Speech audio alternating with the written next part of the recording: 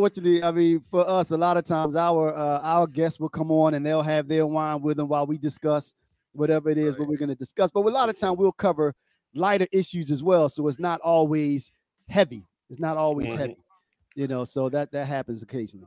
All right, Knight. All right. Hey, everybody. Welcome to Real Brothers for the Real World.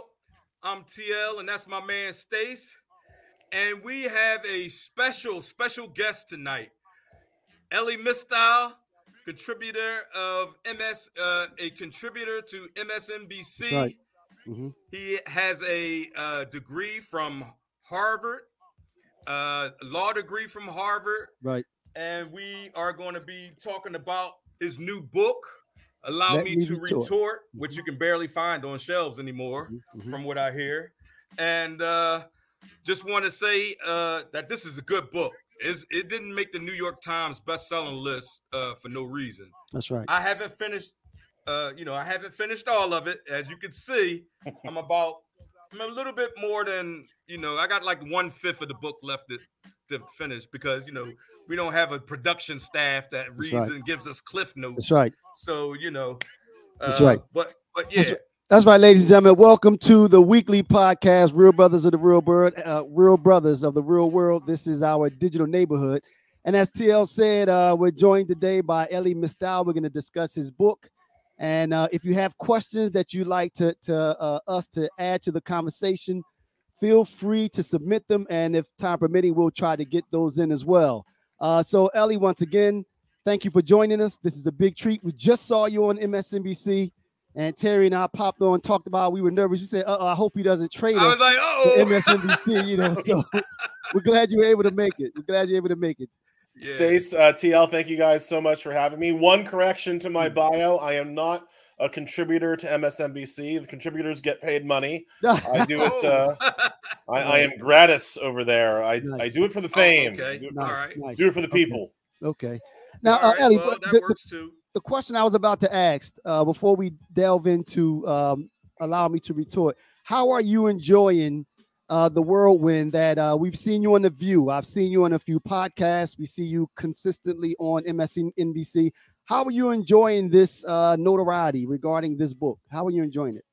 It's a little bit surprising. It's a little bit bracing. I did not expect some of the statements that I've been making to be so controversial. When I said on The View that the Constitution is kind of trash, that kind of started right-wing media, white-wing media. Right, everybody.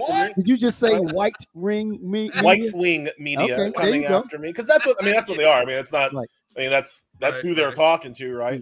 And I was a little bit surprised about that because it's so obviously not a good document, right? Like, it's not like if you go to law school, if you learn about this stuff, it is not a controversial position to say that the Constitution as written was not good. And certainly needed some immediate updates, and then even after these updates, it remains to be a deeply flawed document. That's not breaking news to people. So having the right wing pushback has been a little bit like, have y'all read it? Right. Like, have you actually read this Constitution that you're kind of defending and calling me the crazy person for attacking? Have you actually read this document? Right. Because if you read it kind of line by line, you'll find a lot of stuff that's stupid. And maybe you just haven't thought about it deeply enough to understand that. So that's been a little bit bracing. But other than that, you can already see, like, I'm kind of a wind-up doll. You wind me up, I go. Let you go. The first time I heard you say that was in, I think, 2016, I believe.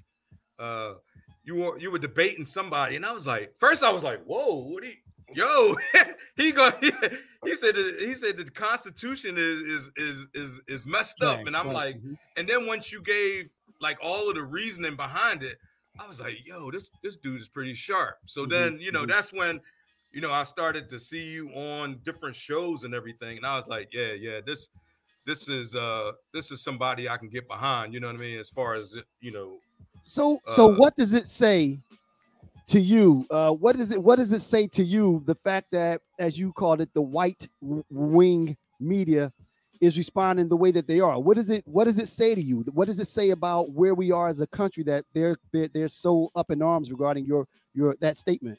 Yeah, well, part of it is that they're only in it for the culture war, right? There's no intellectualism on that side. There's no kind of desire to have a real debate or have a real kind of examination of our issues as a country. They're not in it for that. They're in it for the culture war. And I attacked something that they have determined into a cultural hero, right? Like these people have acted like the Constitution was written in stone, right? By the finger of God up on the mountain, and then Moses brought it down and gave it to them. And it's not at all what happened, but that's how they've decided to pretend that the document was created. The other thing that you kind of notice, the reason I'm saying the Constitution isn't great because it upholds and supports enduring white male supremacy.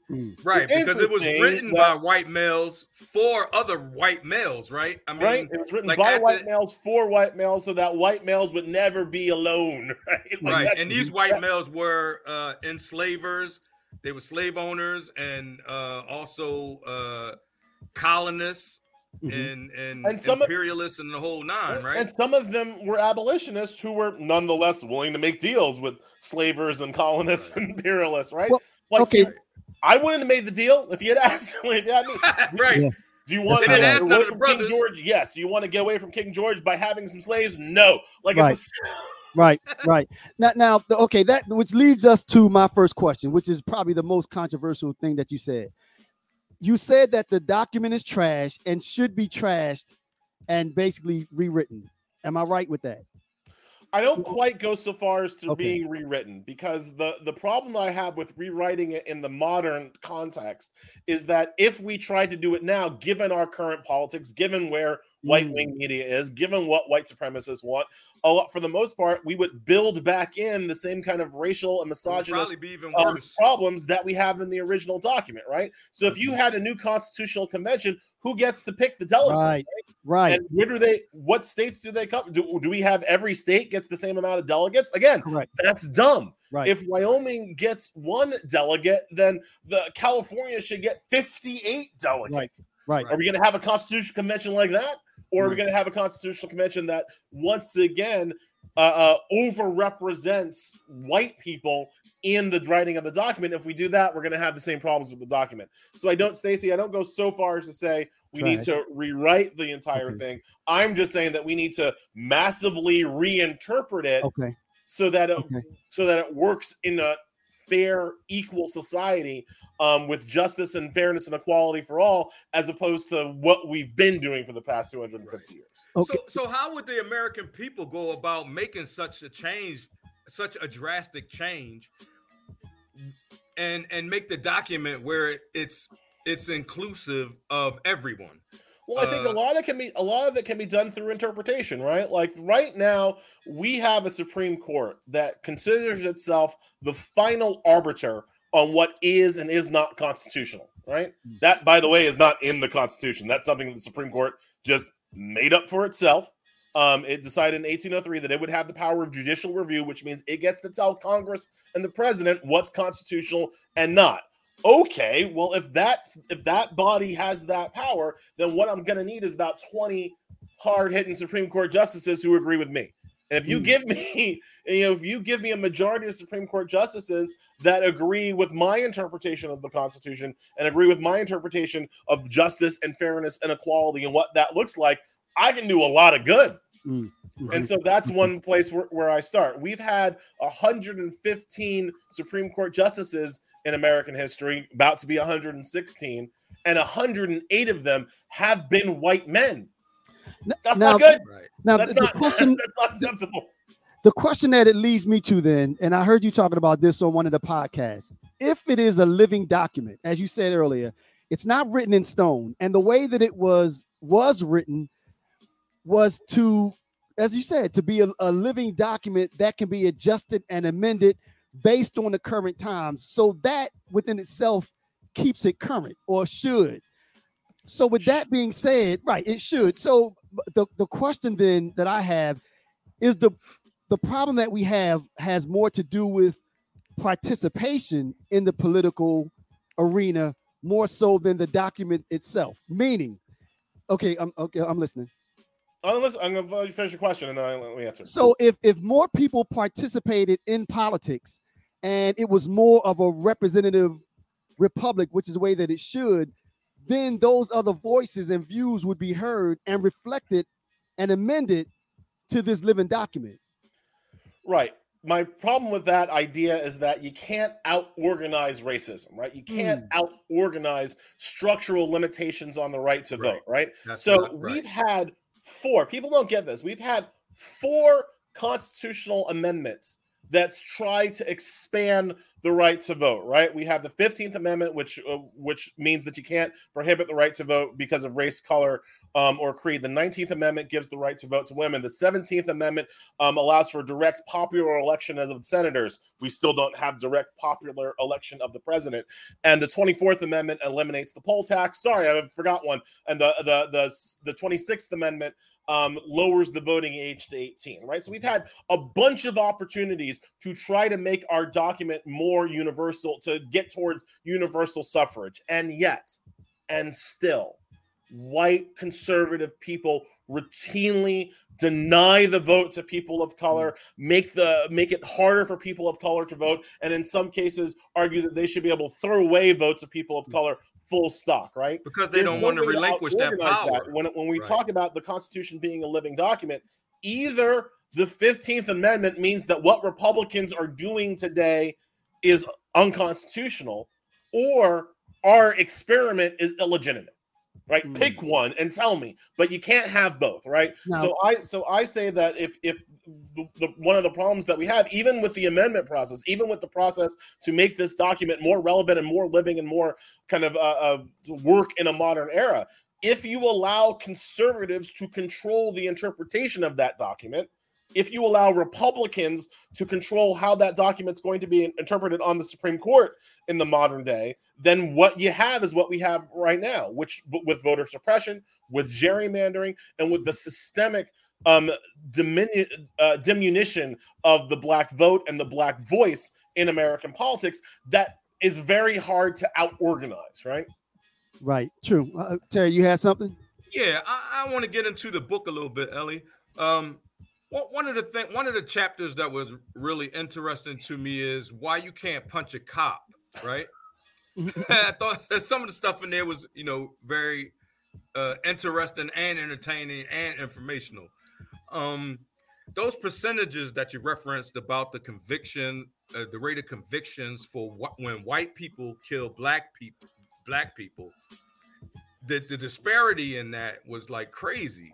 Yeah. So how can we get that issue along with the Fourth Amendment, changed? Yeah, so let's bring everybody up to speed so we're all on the same page. What TL's talking about is, I say in the book, the laws around self-defense, like, defense of yourself against an attacker, are some of the most provably racist laws that we have statistics for.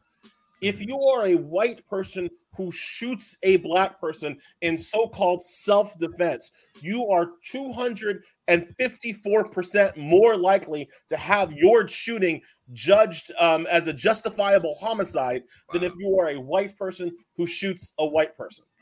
If you happen to be a white person who shoots a black person and claims self-defense in a stand your ground state, that's not even if you claim stand your ground. If you're just claiming self-defense in a state that has a stand your ground law, like think of George Zimmerman shooting Trayvon Martin. He didn't claim stand your ground in Florida. He claimed self-defense in a stand your ground state. Yet that white person is 350% more likely to have their homicide viewed as justified and escape prosecution from the law. That's terrible. But is that okay? So now that's stronger than that, right? So what we have is a system of self-defense that is fundamentally and systemically racist against black bodies. TL was asking how we change that. Again, I say that you can stop a lot of this by changing a couple of cases. I have 3 cases in particular on the Supreme Court that I talk about in the book, changing the use of force, changing the stop and frisk laws, and changing qualified immunity. That would lessen the ability of cops to shoot us. But in terms of just the average white person on the street shooting and killing a black person that they claim self-defense in, that's a longer-term project in terms of really changing the jury structure and quite frankly changing the racist culture of this country. And that, and I was going to get at that because see, and that's what I was going to get at, because TL and I, we talked about this one time before, and I tend to think that a lot of it is not so much as an issue with the written law.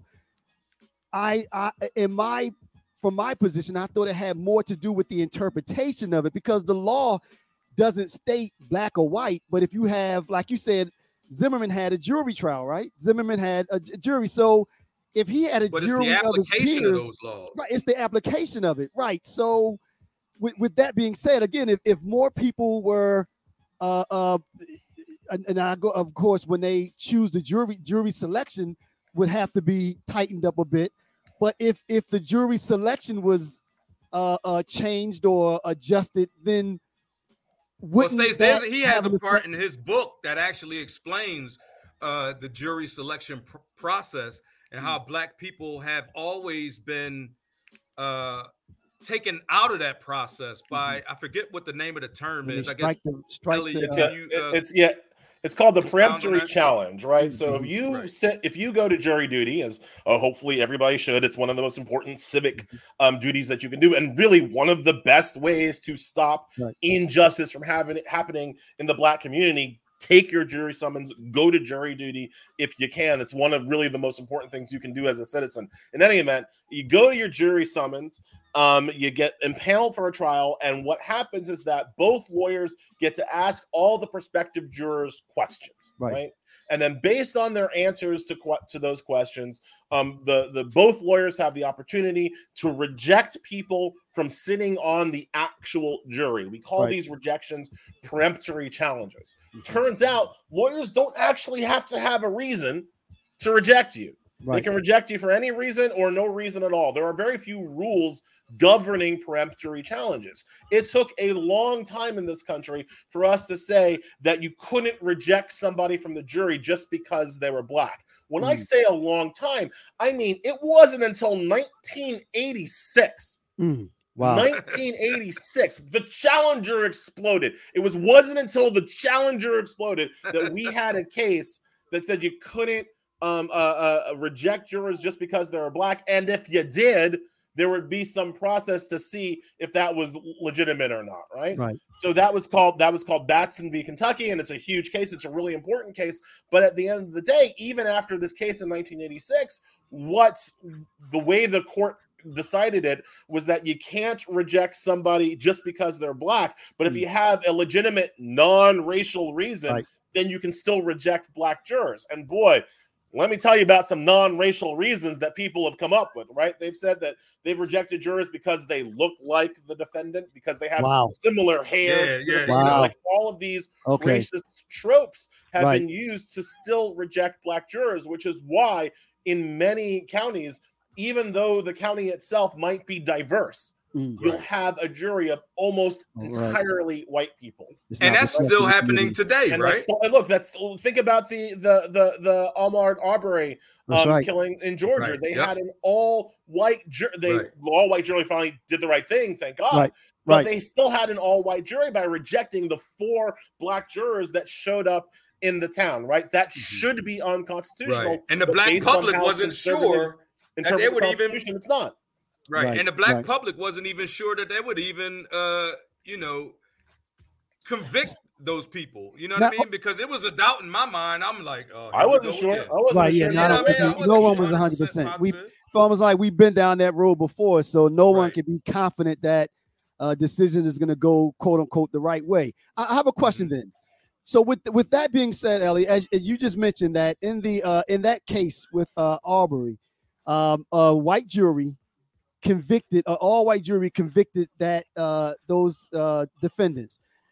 So the question is, and this can also go back to when you're talking about the Constitution and participation.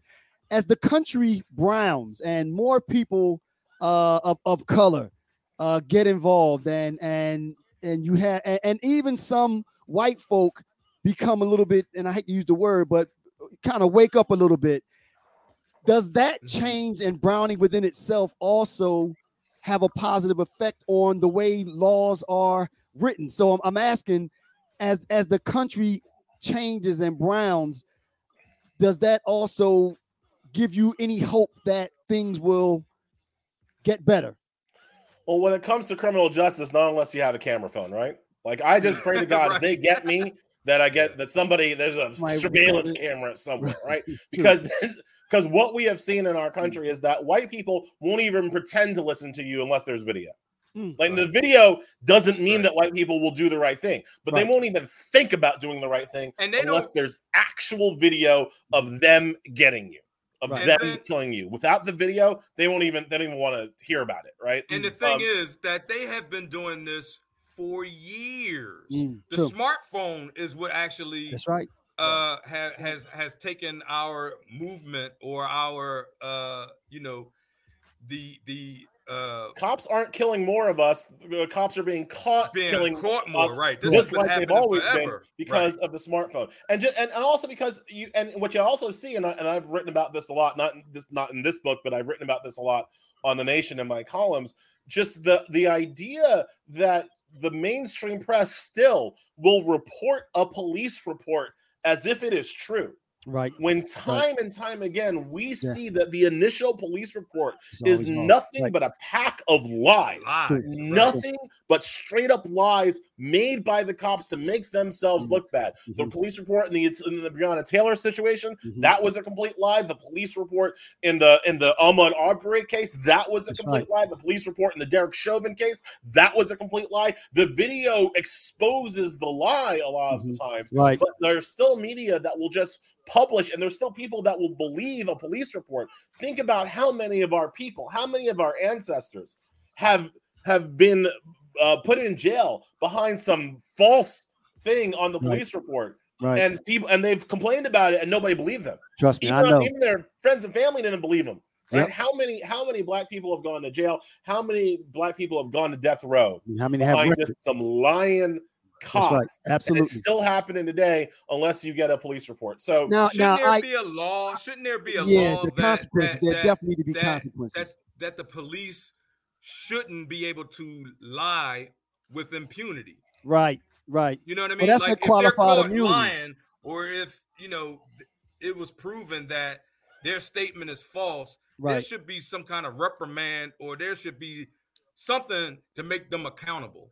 I agree, but again, I can't make that happen unless you give me at least 5 Supreme Court justices who agree with me as well. Like, I make the claim in my book, I make the argument in my book that we should move to a reasonable in fact standard, right? So like right now for police use of deadly force, it comes from a case called Graham v. Conner. That's when the cops beat the crap out of a black diabetic man. The conservatives on the Supreme Court said beating the crap out of this man was a reasonable use of force, and they changed the term to be reasonable according to another cop on the scene, right? So cops only have to be as reasonable as the next cop. I think that's ridiculous, right? It's like saying like my dog only has to be as reasonable as the next dog. Like what? No, I don't think that's a great standard, right? So I would like to see what's called a reasonable in fact standard. That means if the cop thinks I have a gun, I better have a gun. Especially if he shot you. Have a gun and shoots me, I better have a gun. If I have a wallet, or that should be a consequence, right? Or a pick in my hair, that cop goes to jail. Agree. Does not pass go, does not collect $200. It would be a strict liability. You shot him, you were wrong, you're in jail. We're done here, right? So that would be now cops, police unions, they'll say, well, Ellie, if you that might make us hesitate. No. Yes. Yeah. I want you to hesitate before you shoot me. I don't think that's what ask. That's it. Yeah. Is that that right? I was about to just say that. Is that a lot to ask? I mean, just Give me a second. I want you to stop and think. I want you to be sure you have to kill me before you kill me. So now, let me ask you this then. So, the anti-lynching bill just went through, right? Just went through, and we see gradual changes happening, and even going back to when we talk about white folk not believing you unless they see video. Again, the gradual changes that we see taking place, though, is it not fast enough, or what are your thoughts on that? Because we see things changing, and now we even have, there's some white folk out there that are on the lines and marching. That's appeasement. There's a difference. I mean, but it's changed nonetheless. It's changed nonetheless. What are your thoughts? Are we seeing changes? I'm still waiting for my George Floyd prize. I'm still waiting for my Michael Brown prize. We had Black people out in the streets for an entire summer during a pandemic, demanding immediate redress of our issues, demanding justice now. And what law did the federal government pass? Federal. Zero. Okay. George Floyd policing. Joe Biden would be retired in Delaware if it wasn't for Black people. That's right. But where is the George Floyd Justice and Policing Act? It is dead in the water and in the Senate, right? Now, part of this I address in the book, part of this is part of the problem is federalism. Correct. Federalism is the idea that instead of one big country, we have 50 independent states, whatever. Right. Now, look, this is something that I always try to tell, especially younger Black people just getting into understanding the law and things like that. Whenever you hear states' rights, whenever you hear the argument states' rights, you should think about it as the exact argument that the slavers made. That states' right argument, it comes from the slavers who wanted to protect slavery at the founding. It was enveloped. It was interpreted and emboldened by the former Confederacy when they couldn't deal with the idea not of ending slavery in the South, just stopping its expansion into the West. States' rights is always the last bastion of the slaver. And every time you hear that phrase, even if you're hearing it has to be our dog whistle on our side or is good or whatever, you should always have a heightened what is he really talking about? What is he really saying? Right. So when we talk about like federalism when it comes to policing, understand we don't have one police system. We don't have 50 police systems. There are over 3,000 sheriff's offices in the United States of America. And each one of those offices, sheriff's offices or, police commissioner zones, right? And each one of those offices has a little bit of power and determination over the rules of when I can be shot to death, right? So literally the rules governing when I can be shot to death and whether or not I will be shot to death change on whether I'm in Manhattan or Hoboken or Trenton. And that is bonkers. Like that, that is, again, when I talk about the Constitution being kind of trash, that is a dumb system. Right, true. We should have a baseline. We should have a baseline of police accountability throughout our country below which no police force can fall. And then if some jurisdictions want to make even a higher standard, that would be fine too with me. So there's a lot of ways to think about reforming here, but one of the ways is to have the federal government really step in and establish some baseline rules, like the no chokehold thing, like a rule against no-knock warrants. Now, Biden's done it for the FBI, and that's great. There are a lot of brothers out here being shot by Clarice Starling, but sure, it's great that he's done it for the FBI. At what point is he going to do it for the local cop on the street? Because that's my problem. Yeah. So let me ask you a question, Elliot. And so Stacey, he always pointing out the incremental changes to me, and I'm always like, no, we've been waiting over 400 years. That's a little bit too incremental for me. So we have a thing. We have a thing called the Black Dollar Blackout that we're trying to do on June the 11th, which is the date that my son was murdered. And what we want to do is try to show the financial power of black people in this country. Because the bottom line is, no matter how much we protest, march, vote, the bottom line is that it's about money, right? And the only way that we can leverage our strength is to withhold our black dollars, because our black dollars are very important to this, not only just this economy, but the financial market. This country literally runs on the back of black people. Absolutely. Now, I do agree with TL regarding the strength and the power of the black dollar. But when that little dig he put in, let me kind of give you my spin on it. He tried to sneak that in on me. He didn't think I was listening. A little shady. All right, but my response to that, Ellie, is always that the way this country was built, and for any major decisions, I don't think that change be swift. I think that any change, especially when you talk about federal, you talk about changes at the federal level, they should be thought out, they should be pondered, they should be considered, and it takes time. I don't think that anyone should be able to go in, snap their fingers, and make a change, because while it might benefit you one time, now you might get someone in there like Trump, snap his fingers and make a drastic change and spin everything backwards overnight. How much time do we need? No. I mean, but again, as I said earlier, though, I get it, but I look at where we were versus where we are, and again, I just say that change, that type of change, as long as we're moving forward, that's what I'm looking at. As long as we're moving forward. So. I got a couple of things here. One, let's interrogate this idea that we're moving forward, right? Because I know why you say that. I know why we don't want to denigrate what progress has been made, right? We don't want to, my mom was born in 1950 in Mississippi, right? I've been to a family reunion where my mom had me, drink from a water fountain, and I was like, Mom, I'm like 9. I'm like, Mommy, I'm not thirsty. She's like, drink from this water fountain. I was like, okay. And I drank, and you can see they just scratched out the whites only, right? Wow. And so, like, for my mom, it was this big thing of having her kid drink from the water fountain that she wasn't herself allowed to drink out of when she was a kid, right? So there's progress. I'm not trying to denigrate the idea. Movement, but there's been progress. However, all right, let's look at it in broad strokes.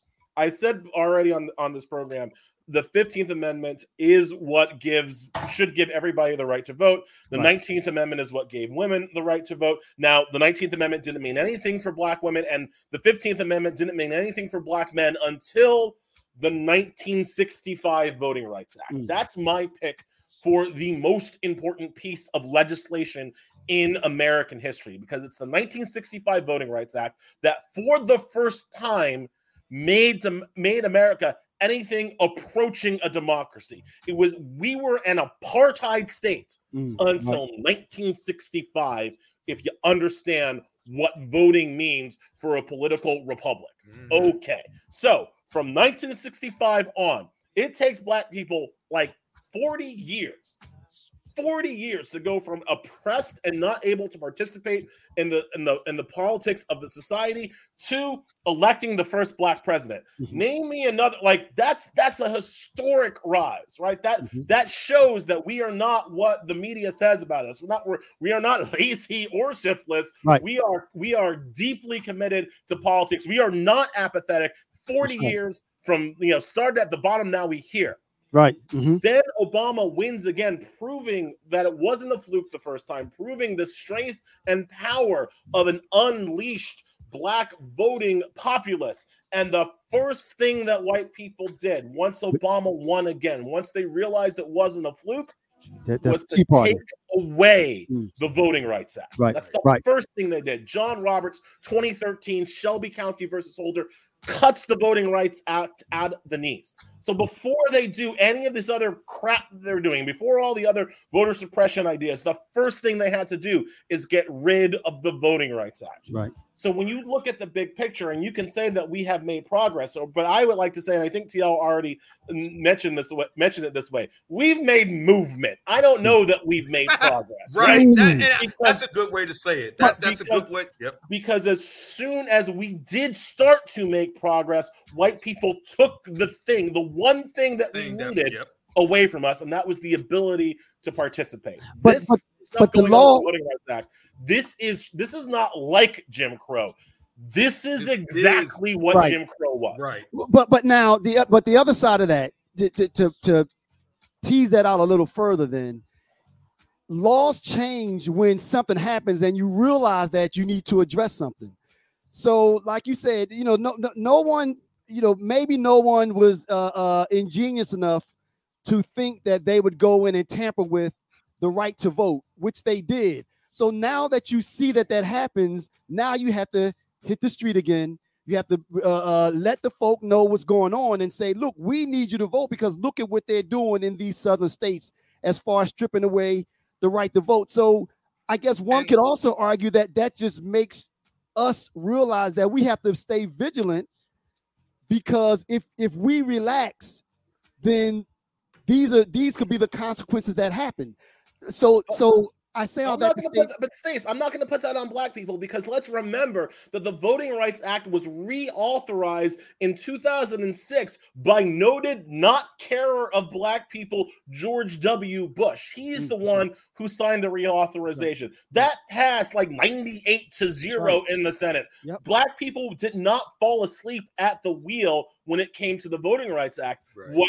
If I'm going to blame black people, I'm going to blame all liberals and all progressives and all Democrats for not taking the Supreme Court seriously. And that's my point. I wasn't blaming black folks. I have a question that goes along with that. Just one last thing. I'm not saying that. I think what I'm saying, Ellie, is what you just said. Is not to blame all black folk. It's to make progressive people and woke people, and I hate to use that word, but you understand what I'm saying. People that are understanding how this country works realize that, like I said, you have to stay vigilant and not think that we made progress and now we can relax. But that within itself is not a negative. Go ahead, Nike. Let me ask this. Now, in saying that, our voter turnout and the different voting laws that they're trying to pass, to keep us from not, showing up at the polls, would it be beneficial for black and brown people to have another political party other than just the same two Bloods and Crips that are already in the the Congress and the White House? And before you answer, this is where we part ways. Go ahead. This is what. No, because what I'm saying is, if you look at our system, right, it's all run by the same people. Those teams, those Bloods and those Crips, they're all the same people, and their agendas are similar. Okay, Ellie. Let's let the Ellie right might be a little bit farther left. Farther right, and the left may be, a little bit farther left.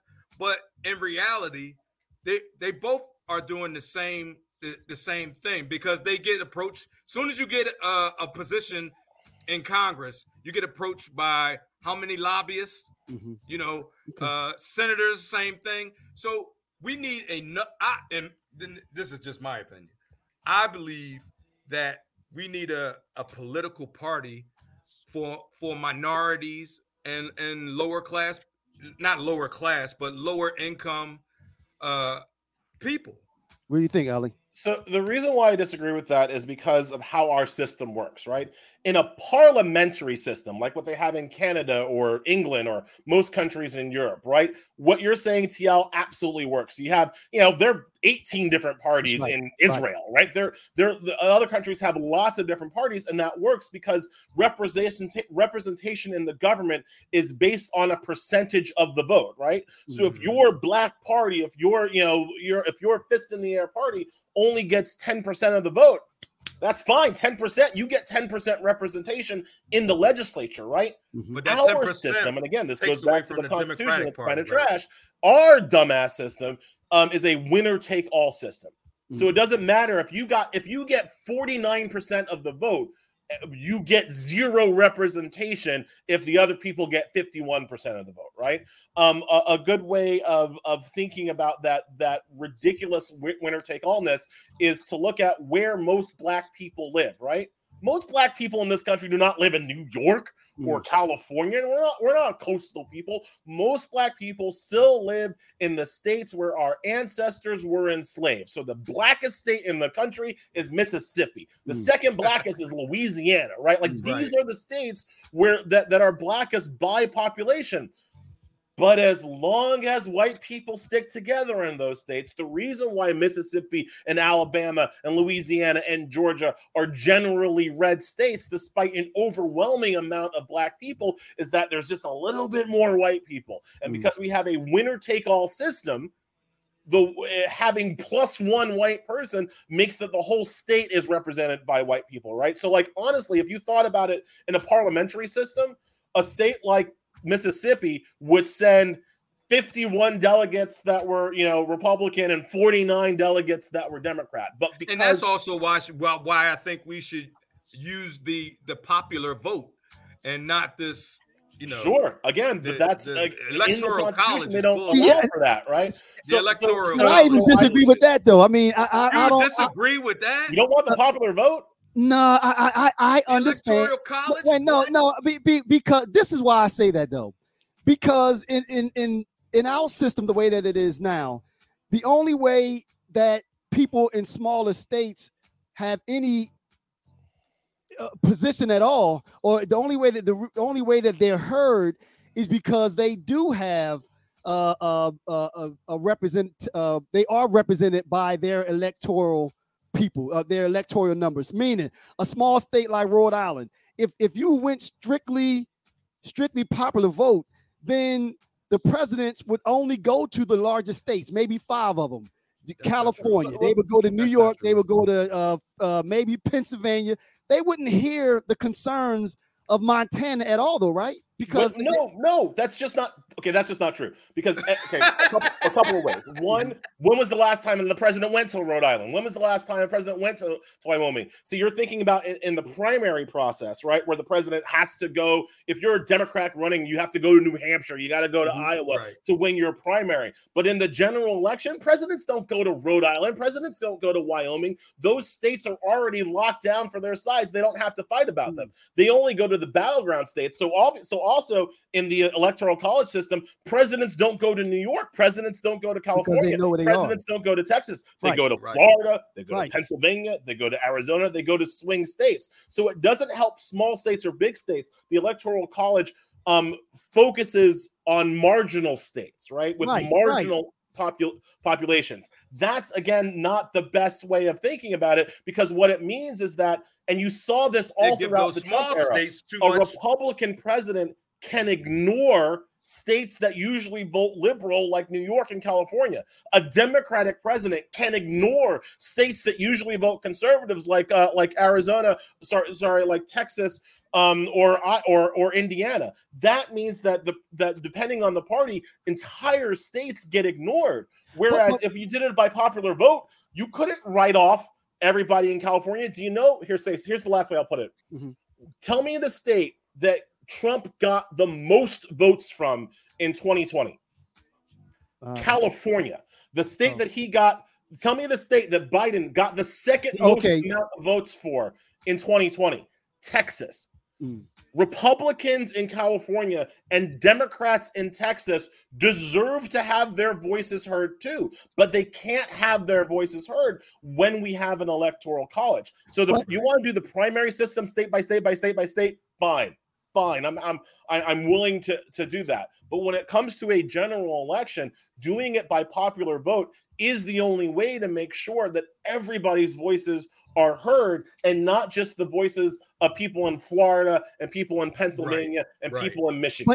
But is it the case though that they can ignore New York because they know what the issues of that large state happens to be, and they know that state typically swings liberal, so they can, and I don't want to use the word ignore. They might not have to go and politic there, but they have to know that state's concerns because it's a liberal state. So imagine it. So what would happen if they, if to use your word, ignore the concerns of a state like New York, and that liberal state, they started sounding too conservative? Then they run the risk of losing that state, though, right? I mean, Republican presidents can ignore liberal states, right? So Donald Trump can make it literally. When Trump was president, he was like, "Screw it, let California burn. Let California burn because I'm not going to win. I'm not going to win that state, right?" And I mean, that's not something a president should do. Correct. But again, B, tons of Republicans in California were getting their crap burnt out. Our presidential election system should not favor presidents ignoring one state or another state because they're not going to win it. Because if it was the reverse, if it was by popular vote and people saw Trump not ignoring a blue state, but saw Trump ignoring people, well, that might hurt Trump, and that's what happened with COVID. I can prove that point, but if you look at what happened with COVID, Trump wasn't able to say COVID is an East Coast problem, a liberal state problem. He tried to at first, but eventually he couldn't say that because it started to kill his own people, and that's when COVID got bad for Trump. I don't think Trump loses without COVID. I think his poor response to COVID had more to do with him losing than any other factor. But it also is it's one of the big reasons why he lost a state like Arizona that he won in 2016, why he lost a state like Michigan which he won in 2016, because he couldn't say COVID is just owning the libs. Right. And so whereas the wildfires, he could pretend like literally people's property burning to the ground was a lib problem. Right. Go ahead, TL. No, I was going to expand on that a little bit and just be like, the popular vote, the election wouldn't be in question if we went by the popular vote. Biden got something like what? 2 million more votes or 4 million more votes. Right. Can I just interject this? Here's the other problem, right? The Democrat has beaten the Republican in the presidential election for 7 of the last 8 presidential elections. The last since the second Bush, the first Bush term, 7 of the last 8 elections have been won by the Democrat, and yet both parties have spent the same amount of time in the Oval Office. Right. Now, now I have a question then. So, and you mentioned earlier that the Electoral College is to make sure that the voices of the sideline or the I forgot the word you used, that the minority voices are heard. How would then the issues of someone living in Montana where it might be only 50 people living there, how would their farming and their agricultural concerns be heard if there's only 20 people living in that state? If they have, you know what I mean? At least with that doesn't have anything to do with the Electoral College. No. Let me finish my question though. But at least with the Electoral College, Montana might have 2 people that are sent because every state has to have someone sent. Whereas if you go strictly popular vote, again, how would the concerns of those little states be heard and addressed then? Because those 50 people I got 2 responses to that. First of all, if Montana had farming issues, they would have to conglomerate with other farmers. That's how it gets done in democracy. It's not okay for me to sit in my, I've got some special suburban issues up here in New York. I want my voice heard. No, if I want to have my suburban issues heard, I got to partner with other suburbanites in other states. I live in Westchester. I got to partner with suburbanites in Jersey. I got to partner with suburbanites in Long Island to get my voices heard. So why can't a farmer in Montana figure out how they have the same issues as a farmer in Indiana and come together and become a lobby? That's how it's done in a democracy, number 1. Okay. Number 2, there's just, even if I thought that these issues were not going to be voiced, which I don't think, as I've just explained, the idea that the way to fix this is through unequal representation, both in the Senate and the Electoral College. As I said earlier, the way that it's set up right now with their outsized vote is that one vote in Montana is worth 58 votes in California. Right. That's just not fair. That's just straight up not fair. It's not a democracy. I don't care how we got here. I don't care what special issues they think they have in Montana. It doesn't make them 58 times more important than a person living in California. It just can't do that, right? North Dakota and South Dakota combined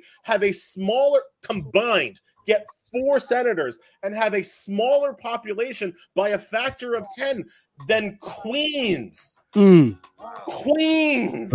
right? So you cannot tell me that Queens gets, a 1/19th say in the 2 senators from New York, but both Dakotas can roll up with 4 senators, and now we have a democracy. That's not democracy. That's white rule. And the last thing I'll say about this, the reason why I say it's minority white rule is because, as I've said, Black people are not evenly distributed throughout the country. People of color aren't evenly distributed throughout the country, right? Latinos, they're living in Texas, New Mexico, Arizona.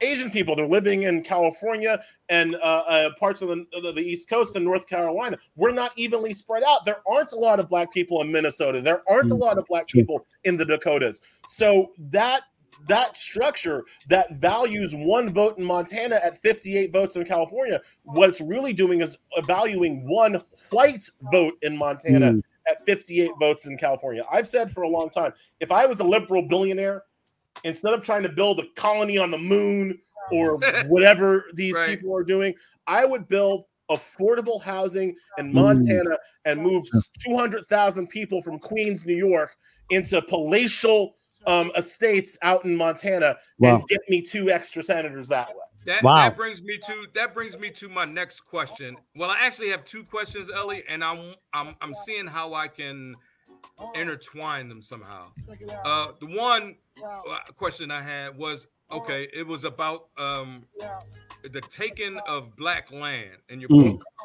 and it was talking about, and this is something I had no idea about, and it's one more thing I learned about, from your book, that Seneca Village, the way they took, which was a Black. Well, I'll let you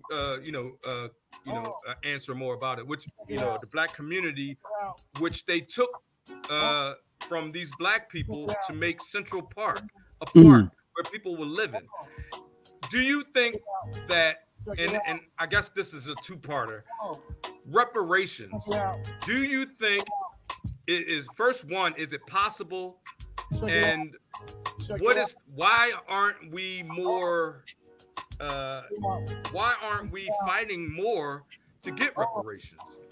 We have a GoFundMe actually we're trying to raise money for an attorney for reparations, because we're trying to do this for I don't know the legal system as well in order to pursue something like that, but I do know we need reparations. So I am a fan of reparations. I believe that reparations are necessary and should be required. I think where people get screwed up with reparations is that it's very complicated to think about how to dole them out. Who to give them to, for what? Like, are you giving just reparations from slavery? That kind of thinks about one kind of harm. But like, if we're giving reparations out, why would we stop the clock in 1865 when there was so much racism and lynching and bombing that happened after 1865 straight up until pretty much the present day? How are you going to give reparations for slavery but not give reparations for the people who got their economy bombed out from the sky in Tulsa, right? How are you going to give reparations to people who got their economy bombed out of the sky in Tulsa but aren't going to get reparations with people who have their families destroyed by redlining or by takings? And that brings me to the point you were making about Seneca Village. One of the things that happens a lot in this country is that whenever the government wants to take your land to build whatever they say they want, sometimes it's a good thing like a hospital, sometimes it's an unnecessary thing like a sports stadium, but whatever it is the government says it needs to build, when it comes to take your land, it's usually taking poor Black people's land and giving them cut rate slum prices for that land, not paying them the full value of the land, and certainly not paying them full value of what the land would be worth after the white people come in and do their quote unquote development, right? So I think that reparations, I think that takings are a great way to start thinking about reparations, because there are so many families we have records of who had their land just taken right from under them through gentrification processes, through urbanization, revitalization processes, through sports stadiums, through making of parks and beaches. So many Black families who had their wealth taken out of them. Understand that owning a home is still one of the best ways to build generational wealth in this country. And owning a home is exactly what is taken when the government comes and takes your property to build a Central Park or to build a new sports complex, right? So I think takings are a great way to start the conversation of reparations, because it's very easy to see, like, we paid you X amount for the land. Yeah. The land is actually worth Y. Right. Here's this is what we owe you. Right. On our webpage, I have a question. I have examples of people who have already received reparations from the United States, and my only concern is, like, so Japanese Americans, they've $1.6 billion. What we have, Ottawa Indians, 32 million. Chippewas, they got a settlement. The Soy Indians, the Sioux Indians rather, they got us reparations.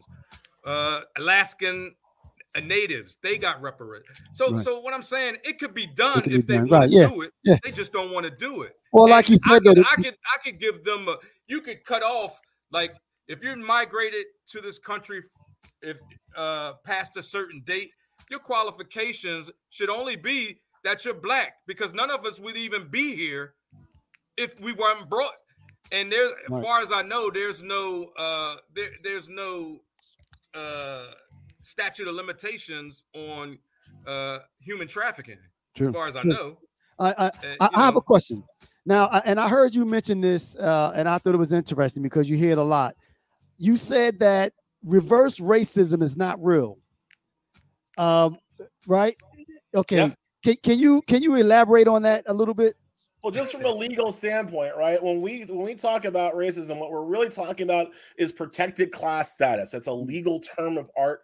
And what it means is that when we look at something like the equal protection laws, we look at them with a view towards the protected classes, right? That have been historically left out of the equal protection of laws. Well, how you define a protected class and who is in a protected class is actually a really complicated legal jargon. The courts are kind of making it up as they go along, but it's certainly Black people. It's certainly new immigrants, Latinos, and what have you. It might be women. Women are kind of quasi-protected class. It might be the LGBTQ community. What it certainly ain't is white people. Right. White people themselves are not a protected class, which means that there isn't an equal protection argument, which means there isn't a real racism argument that you can do to them because they're not a protected class. Now, I would be one of the people who would argue that there should be some white people that are protected class. Other people, it's white people who won't agree with me on that, because I'm not saying that you should be a protected class just because you're white. Whiteness is not a protected class. They're in the majority. They're in control. But poverty, status. I would absolutely be willing to treat impoverished people, which would include a whole lot of white people. Right. I would totally be willing to treat white people, impoverished white people, as a protected class. It is white Republicans who disagree with me there. So you got to go talk to your boys if you want some protected class. That is not me. Well, wait, Black. We glazed over the reparations. I just wanted to dig into that a little bit further, because that's something that I generally, believe. Because it would be different if I didn't have examples of this already happening, so why not us? Why should we not have reparations? I mean, because the same way the Indians sued for reparations for their land, we could sue for reparations for our labor.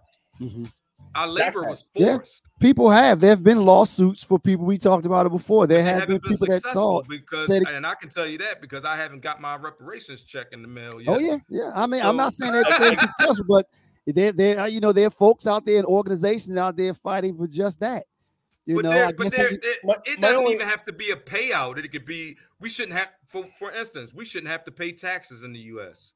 We built this country. We shouldn't have to pay taxes. Well, Ellie, that could be part of our reparations settlement. Mm-hmm. Or I like the ideas. My issue is that I'm still trying to get the Supreme Court to agree that white people can't discriminate against me tomorrow. Right. Like right. It's just so much. Like I would love to get the Supreme Court to agree to give back pay for labor, but I can't get the Supreme Court to agree that I should be allowed to go vote this November without friction. Right. So like where the court is, you gotta remember the court right now is 6-3 conservative, right? Like we are like, and I think a lot of liberals don't understand just how behind we are. That's right. Getting the court to agree to any of these ideas is just to me, unless we change the structure of the court, we're getting nowhere. You think we should add? You think there should be more justices added?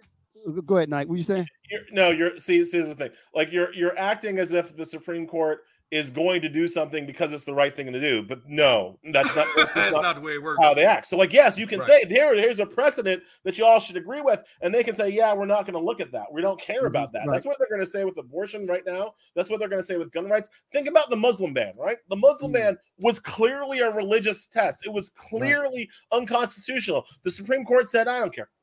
Right. They just I don't care. There are tons of good quality legal arguments you can make, but if 6 conservative justices do not agree with you, then it doesn't matter. Nobody stops them. One of the things that I've tried to get people to understand our system is flawed through the book is that like people understand the power of the first branch of government, of Congress. They understand the power that Congress has. They understand the power the president has, the second branch of government. They don't understand the power that this third branch of government, the Supreme Court, has. It has just as much power as the other two branches. Right. And I argue it has more power than the other two branches because the Supreme Court can veto acts passed by the other two branches, right? So the president can say, okay, everybody gets reparations, and the Supreme Court can say, no, they ain't. It's unconstitutional. right. So do you think that they should go with, I know they were kicking this around at one time, that they should add additional justices, maybe go to 15? Yes, term limits. Yes, I think we should add 20.